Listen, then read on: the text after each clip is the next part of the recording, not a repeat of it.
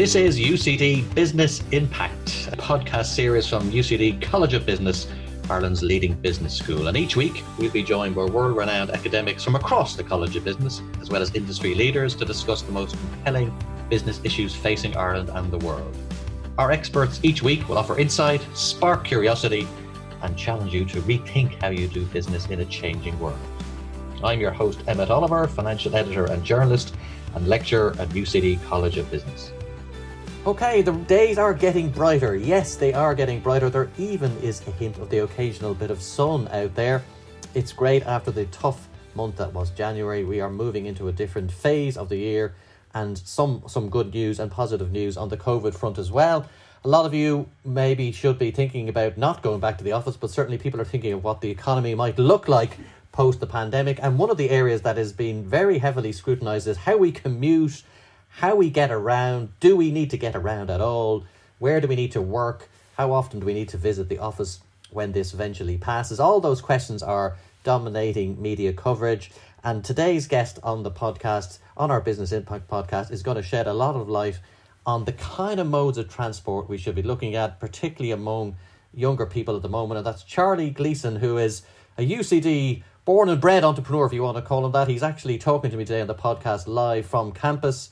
He can bring us up to speed on that. And he is the founder and CEO of Zip Mobility, which is an e-scooter company that is starting already in Ireland, reaching out and also stretching its tentacles into the British market as well. And it has ambitions to go even further than that down the line. You're very welcome to the podcast, Charlie. Thanks a million for having me on, Emmett. You're sitting there on campus. As I said, you were sort of born and bred through the UCD entrepreneurial system, including Nova UCD, and you've also undergone an accelerator program. So you're really kind of a homegrown talent from our point of view. So you're very welcome to the podcast.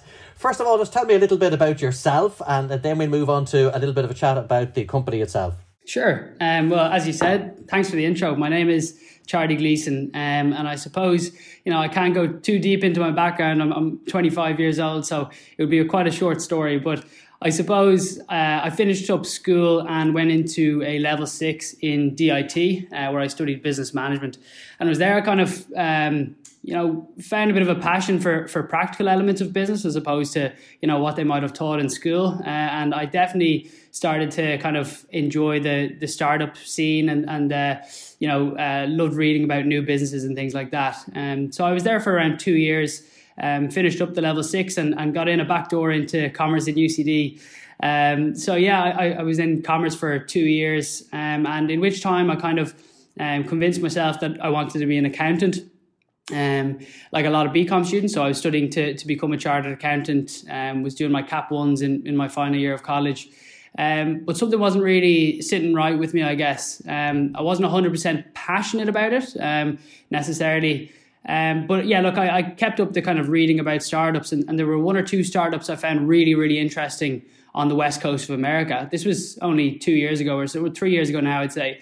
But I was looking at the scooter sharing industry on the west coast of America. Now, scooter sharing, for those of you who don't know, is where there are scooters dotted all over a city. You download the app, the scooter sharing app. In our case, it's the Zip app.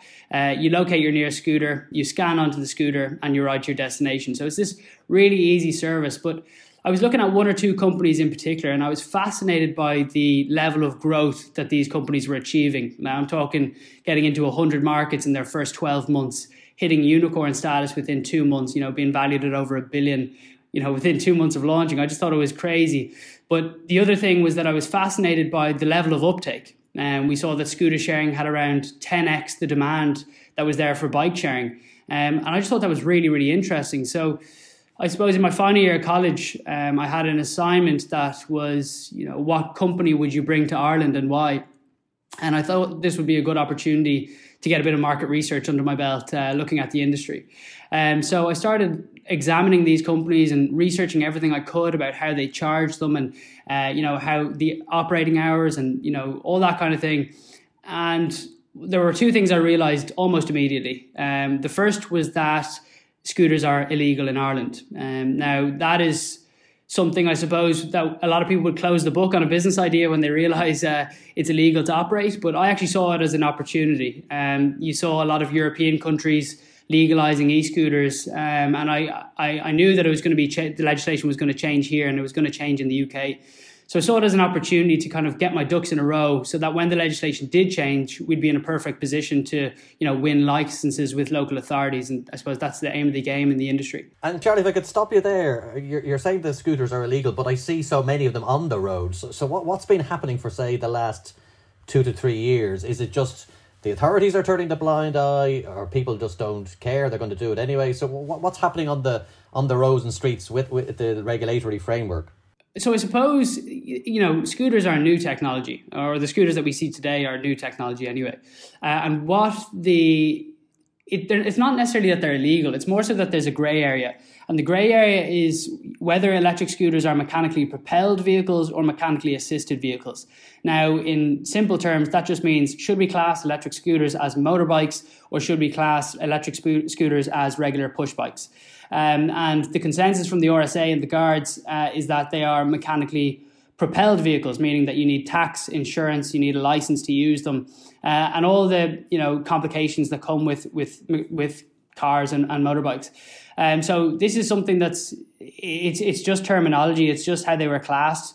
They're in no way more dangerous than bicycles or anything like that. It's just the way it's fallen. Thankfully, I suppose the Irish government are now changing legislation on electric scooters, and the UK did so with COVID. So it's really interesting what happened. If I was just to take you back, I guess, to when I finished college, the goal of Zip was to launch scooter sharing schemes across university campuses in Ireland and the UK, so that when the legislation did change, we'd have various beachheads across Ireland and the UK, and we'd be in a very good position to, as I said, win licenses. But obviously, with COVID, our university strategy kind of went under. We had our first contract with a university signed and sealed, and then COVID struck and no students on campus. But what also happened with COVID was that the UK government realised that public transport capacity was in so much trouble due to social distancing. And they needed people to move in a way that they had never moved before. And what they did was they legalised electric scooter sharing schemes to, provide a socially distanced form of public transport. So that's when, I suppose I went to a few of the backers that were looking at investing in our university project. And I said, look, there's a new project. It's the UK market. We have everything ready to go. Just give us the money and we'll go win licenses. When I say we, it was just myself at the time. So that's what we did. We raised a small seed round of €300,000, and we hired a few people to go out and tender for these licenses in the UK. And now we're up and running in 3 cities. We have the second largest international market share in the UK. And it's all going very well. A few more launches coming up, and it's been an interesting 2 years. And Charlie, let's go back then right down to the fundamentals of this mode of transport. I mean, this isn't the first time scooters have been around. I mean, obviously they had a kind of a mini trend back in the 70s, long before you were on the scene at all. In those days, they weren't motorised. They were just using the other leg. But yet there was something about them that did catch on with a certain demographic. Then they've sort of come back in again in the more recent years. What do you think it is about them? We'll come on to the business in a second, but looking at the more romantic side of it, maybe, what is it about that form of transport that has sort of drawn so many people into it? I don't know. It's so easy. People have been working on this for so long to kind of disrupt the bike, I guess. Well, maybe that's a bit harsh, because I do think there's a place for both. But, in the early 2000s, we saw the Segway, the two-wheeler that you'd kind of lean forward on. And there's been a lot of, vehicles like that. I remember even when I was about 15 years ago, there was, seated electric scooters, but the battery life would never really last. You'd be charging them for 24 hours and they'd last for 2. And I suppose battery life is one thing that's kind of brought on micromobility in leaps and bounds. IoT as well. So for scooter sharing, I suppose, the ability to scan on with your smartphone, just ease of access is great. It's just an extremely convenient way to get around. It's perfect for solving, I suppose, what's known as the last mile problem. And in this context, the last mile problem is the difficulty of getting to and from public transport links, but any other journey as well between 1 and 5 kilometers. And scooters just connect disconnected public transport links, if you get me, between the Dart and the bus and the Lewis. To your house from public transport, to your workplace from public transport. But as I said, any other journey between 1 and 5 kilometres as well. So there's a huge literal gap in the market for them that we're trying to fill with scooters. And Charlie, like any company, you're looking at product substitution. What are the other products that people could use if not a scooter? You've mentioned the bikes, obviously, but do you see every kind of mode of transport as a a possible substitute or competitor, or do you see it very much as the bike is the one in your eye? No, it's not. It's not the bike. I would always encourage active travel, and anyone who's willing to cycle should do so. But I think there is always benefit in having another mode of transport that fills a better type of journey a little bit better, if that makes sense. So if we see in Ireland and the UK, over 70% of car journeys are less than 2 miles. Now, no one has a problem with, driving 2 miles, but I think everyone would agree that that is not the most efficient way to get around. And I think cars are great for, 40 plus kilometer journeys, and electric cars obviously are even better than that. Bikes are perfect as well for slightly longer journeys, electric bikes even longer than that. So I think what I'm trying to say is that right now, yes, we will be replacing some elements of public transport, some elements of bikes, electric bikes, cars. But what we're trying to do is we're trying to normalize electric scooters for certain journeys between, say, 1 and 4 or 5 kilometers. They are the most efficient in my view. And I mean, do you get any sense, Charlie? I mean, just from walking around myself, there's a very tense atmosphere out there nowadays because it's a limited resource. You've pedestrians, clearly. You've cars. You've got scooters. You've got people on skateboards. Let's not forget them. You've got people jogging. You've got dog walkers. And COVID has suddenly kind of really highlighted this. It's just the sheer amount of people that are using our public spaces. Do you think that's going to be in your favour, or does it mean you're going to be throwing yourselves in as a kind of an extra warring tribe on those roads? I think we'll definitely be helping. So I suppose the goal of electric scooters traditionally is to get people out of cars, or electric scooter sharing. It's to get people out of cars. Of electric scooter journeys, 25 to 35% would have been cars if that scooter sharing option wasn't there. So there's a real shift happening. In the markets we're currently in, we estimate that we've replaced over 10,000 car journeys in the last 12 weeks. So it has a massive impact. But with COVID, the replacement of public transport in the short term is definitely beneficial as well. As I said, public transport capacity has been reduced by over 75%.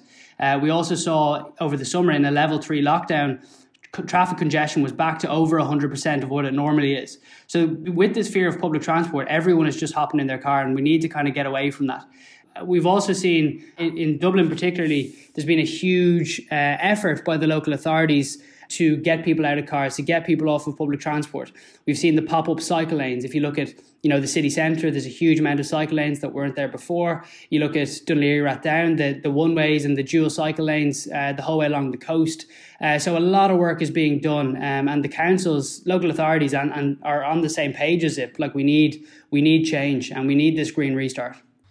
Talk to me a bit about customers. I mean, there is a stereotype of a scooter user, and I want to get your take on that, whether the stereotype holds any water at all or is a little bit unfair. But it's a young tech worker working in Google, working in Facebook, got the coffee in the hand, the other hand is on the handlebars.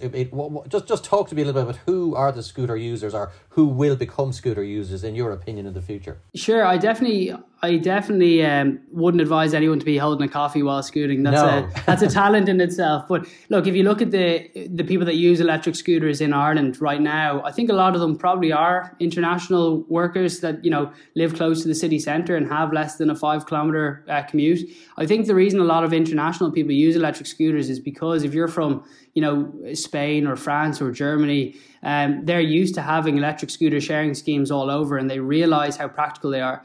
So in an Irish context, they are definitely the early adopters because they've seen the benefits in other countries. If we look at our typical users in the UK, yes, there's a huge amount of men and women, like probably between the age of 18 and 35 would probably be our key demographic, but definitely not limited to that demographic.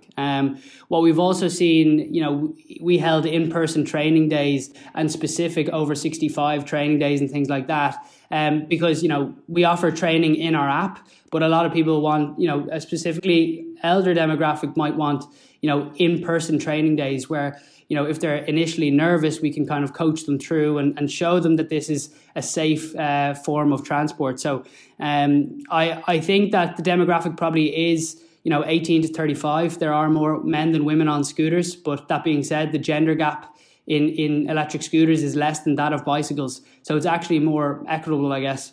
So yeah, I think that is our key demographic, but not limited to that demographic whatsoever. Now, Charlie, you've been featured in the Independent, where the under 30 entrepreneurs, and certainly your company has gained a lot of traction because some of the funders that have come maybe behind you. One of them is former Ireland Rugby International Brian O'Driscoll.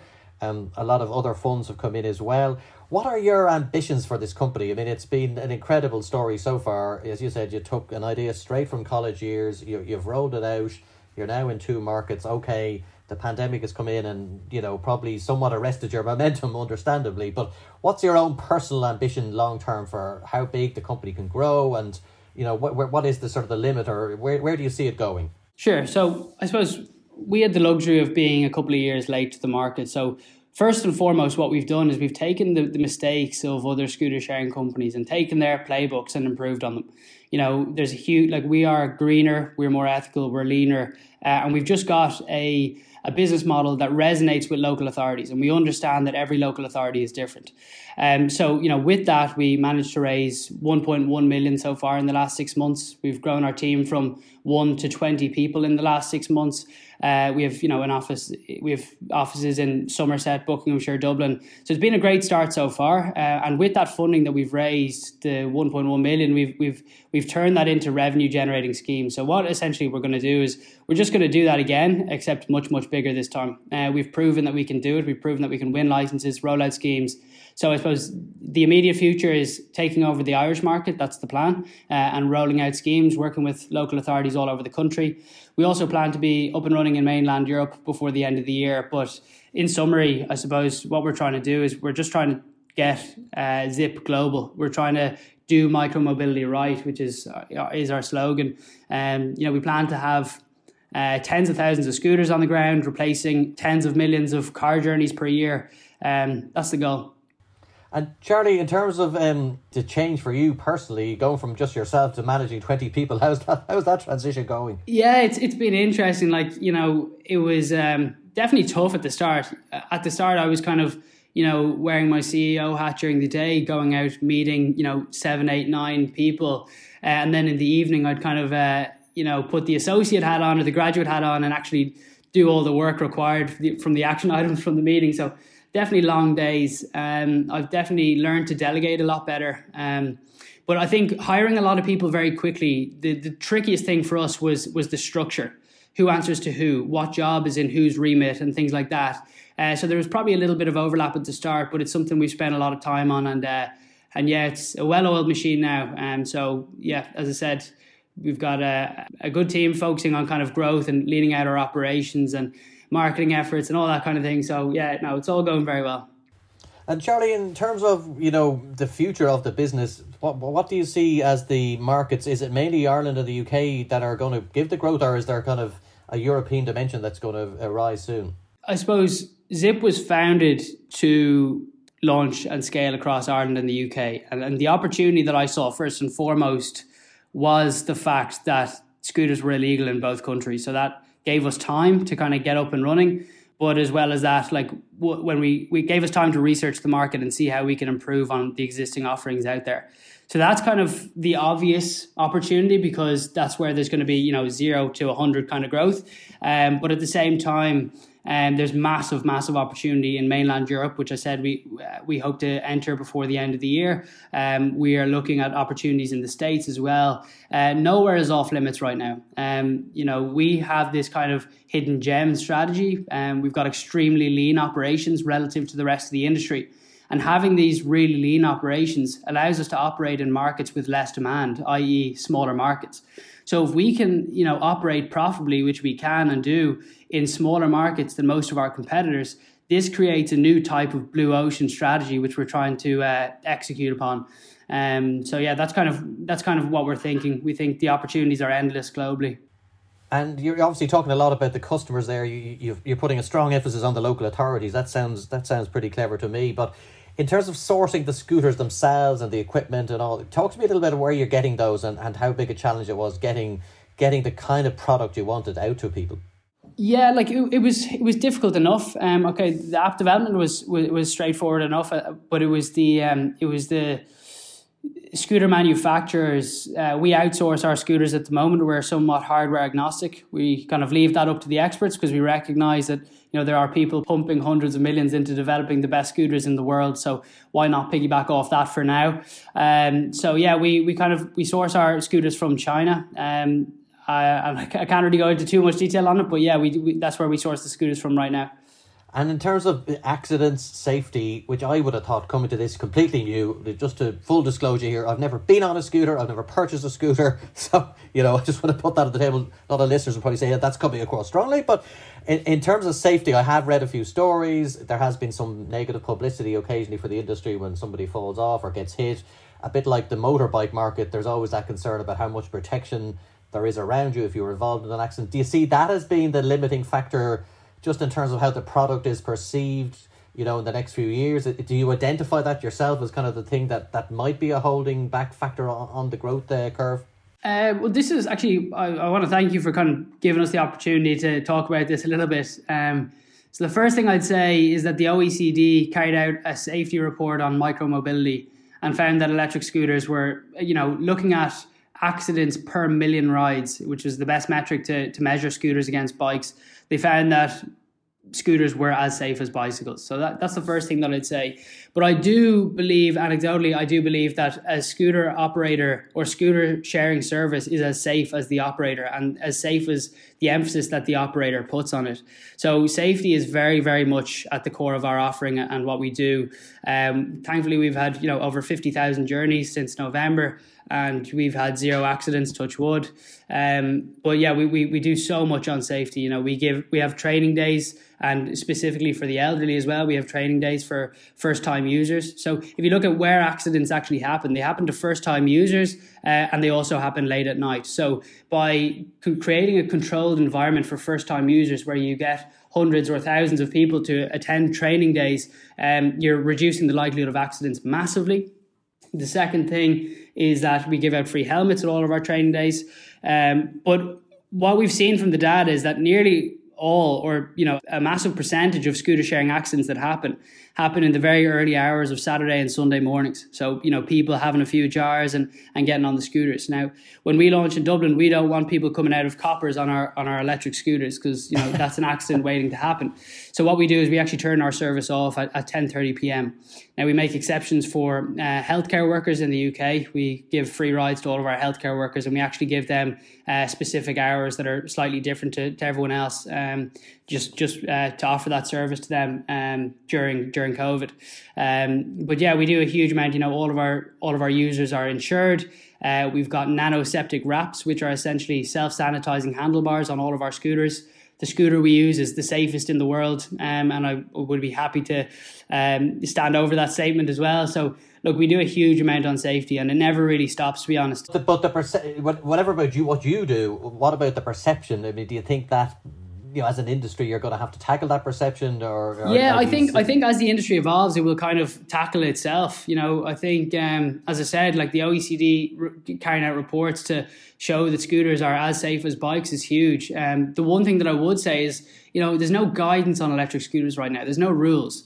And that's because bodies like the RSA can't come out and tell people how to ride electric scooters safely because they're still illegal. So I think naturally when scooters are legalized, bodies like the RSA will be able to get behind them and carry out safety campaigns in the same way they've carried them out for wearing a seatbelt or wearing a helmet and a high vis on a bike. I think the messages around how to ride scooters safely will be more widely accessible. So that's the issue right now that we're facing. And obviously a big part of that is going to be where they transport. Is it as part of the main road or in the bicycle lane? So how is that debate kind of evolving of where they should ultimately find themselves on the road network? So at the start, when scooters launched in Europe, Paris was probably the biggest scooter sharing market, or biggest early scooter sharing market, I would say. And there were about 15 different operators. The local authority allowed anyone that wanted to launch in. And they were allowed to ride on the footpaths, on the roads. There was no governance over the type of vehicle they used and things like that. Now, that was obviously a complete disaster. So first and foremost, where should they be ridden? They should be ridden on the road, or if there are cycleways or cycle paths, they should be on the cycle paths. Exact same as a bike. They shouldn't be on the footpath. That's when things get a little bit dangerous, in my view. And the education is really, really important to let people know that they shouldn't be on the road. So in the UK, for example, scooters are actually illegal on the footpaths, and we expect it to be the same here in Ireland. So in terms of the talking to the authorities, obviously the Gardaí have a role here. As you said, the Safety Council, the National Road Safety Council are involved. Is there a particular body that you're liaising with and have been meeting with as a company? Who do you deal with to try and take forward and make that regulatory framework more sympathetic to your industry? Yeah, like I think everyone understands that it's coming, which is great. So everyone's open to talking. So yeah, we've met with the RSA, we've talked on Garda Síochána, we work with the local authorities, we work with the planning committees or transport planning committees as well. I think everyone has their 2 cents and everyone needs to be heard. And that's part of our kind of micro mobility done right approach. We kind of listen first and then give suggestions, because there's no point in just putting down a blanket service to a local authority and saying this is how it's going to be done. We understand that, yeah, as I said, every local authority is different. Every local authority has different transport needs and transport issues, whether it's, transport inequalities or infrastructure. And we listen first and then we kind of implement a scheme after that. We're talking to everyone under the sun that will be in any way affected by electric scooters, Free Now, Dublin Bus, everyone. It's really important to kind of get buy-in from the local stakeholders before you kind of look to launch a scheme or tell a local authority how to do it. Now, Charlie, you've set up a business a few years ago, but it's been hit by the pandemic. But this is a great time, despite what everyone might think, to begin a business. History tells us companies from IBM to Microsoft were all begun at a time of an economic downturn, probably not as severe as this, but nevertheless, the lesson does hold. I mean, what do you think yourself? Have you advice for people who may be laid off, maybe on a PUP payment, maybe have just graduated? They're seeing endless dark headlines every evening on the news, on television, on their phone. Is this a good time, in your view, to try something new, to set up something small, a micro enterprise of some kind? Just give us your own perspective on that. Yeah, I don't want to sound insensitive, but I do think it is an excellent time to start a business. And there's a few reasons for that. One thing that I actually found, this isn't advice as such, but it's something that I found at the very start of Zip, not at the start of Zip, but when the pandemic hit, networking became a lot easier for young entrepreneurs or aspiring entrepreneurs. So if I wanted to reach out to someone before the pandemic and I wanted to reach out to the CEO of another transport company, I'd be asking them, can I meet them for a coffee, which could take 90 minutes to 2 hours out of their day. And I was finding that a lot of them were kind of like, yeah, maybe not, or not replying or whatever it might be. But now you're just asking, can we jump on a Zoom call for 15 minutes? Also, you're not limited by geographical locations either. Like I have, a great network of people in the scooter sharing industry all across the globe. And that wouldn't have happened unless Zoom had been kind of normalized as such. So I think there's massive benefits, and I think the scale of networking is now kind of endless. I think you can reach out to anyone in the world and have a chat with them, which is great. I think I definitely would be advising people to start a business now, for sure. And in terms of milestones, we're kind of in the early stages, first few months, first quarter of 2021. I mean, what are you looking out for this year? Is there a particular moment in the company's evolution this year that's going to make or break you guys, or really bring you onto the next level? What's the next big milestone in the company's evolution? There's a few. Just surviving. No, I honestly, again, without I'm not trying to be insensitive here, but scooter sharing in the UK was legalised because of the new need for social distance form of transport. And that holds true in Dublin as well. Scooters are being legalised to tackle public transport capacity issues. This is one industry that is going to grow, and it's the green restart, as I said before, is going to benefit from looking and exploring alternative modes of transport. What are our goals for this year, I suppose? Well, milestones, obviously you've got cash in the door, you've had a fundraising, so I presume you're okay there for now, but at some point you'll have a cash burn like any company. You'd be surprised. So we're going to be raising money again this year for sure. Legislation will be changing in Ireland. My best guess is May. It's already with the government. we will be tendering for licenses across Ireland over the summer. So we hope to launch in Dublin. I'd say that's the first license that's going to go up. So I would hope to launch, a couple of thousand scooters in Dublin this summer, and then also we want to have our first launch in mainland Europe as well. So Ireland, mainland Europe, and continue to grow in the UK would be our growth milestones that we want to hit. Okay, well listen, finally Charlie, I hope you're living the product. I hope to see you out on the road on your scooter. How often do you go yourself, or do you jump on all sorts of transport modes? For sure. I actually, my New Year's resolution was to get rid of the car, to really understand the kind of modes of transport and gaps in the transport networks in Dublin. So I haven't been scooting around because technically it's illegal. So I'll abide by the rules for now. So I've been getting Moby electric bikes and Dublin Bus are the two that I use to commute. Okay, well listen, I'll see you out there in the summer when they finally get legalised. For sure. I'll promise you I'll take a show. Maybe we'll do another post-journey podcast later in the year. I've really enjoyed having you on. Best of luck with it. It's a fantastic company and hopefully further success awaits. And as you said, there is the environmental contribution that it makes, which we haven't really covered as much because time is against us. But thank you very much, the founder and CEO of Zip Mobility, Charlie Gleeson, for coming on today. Thanks for having me, Emmett.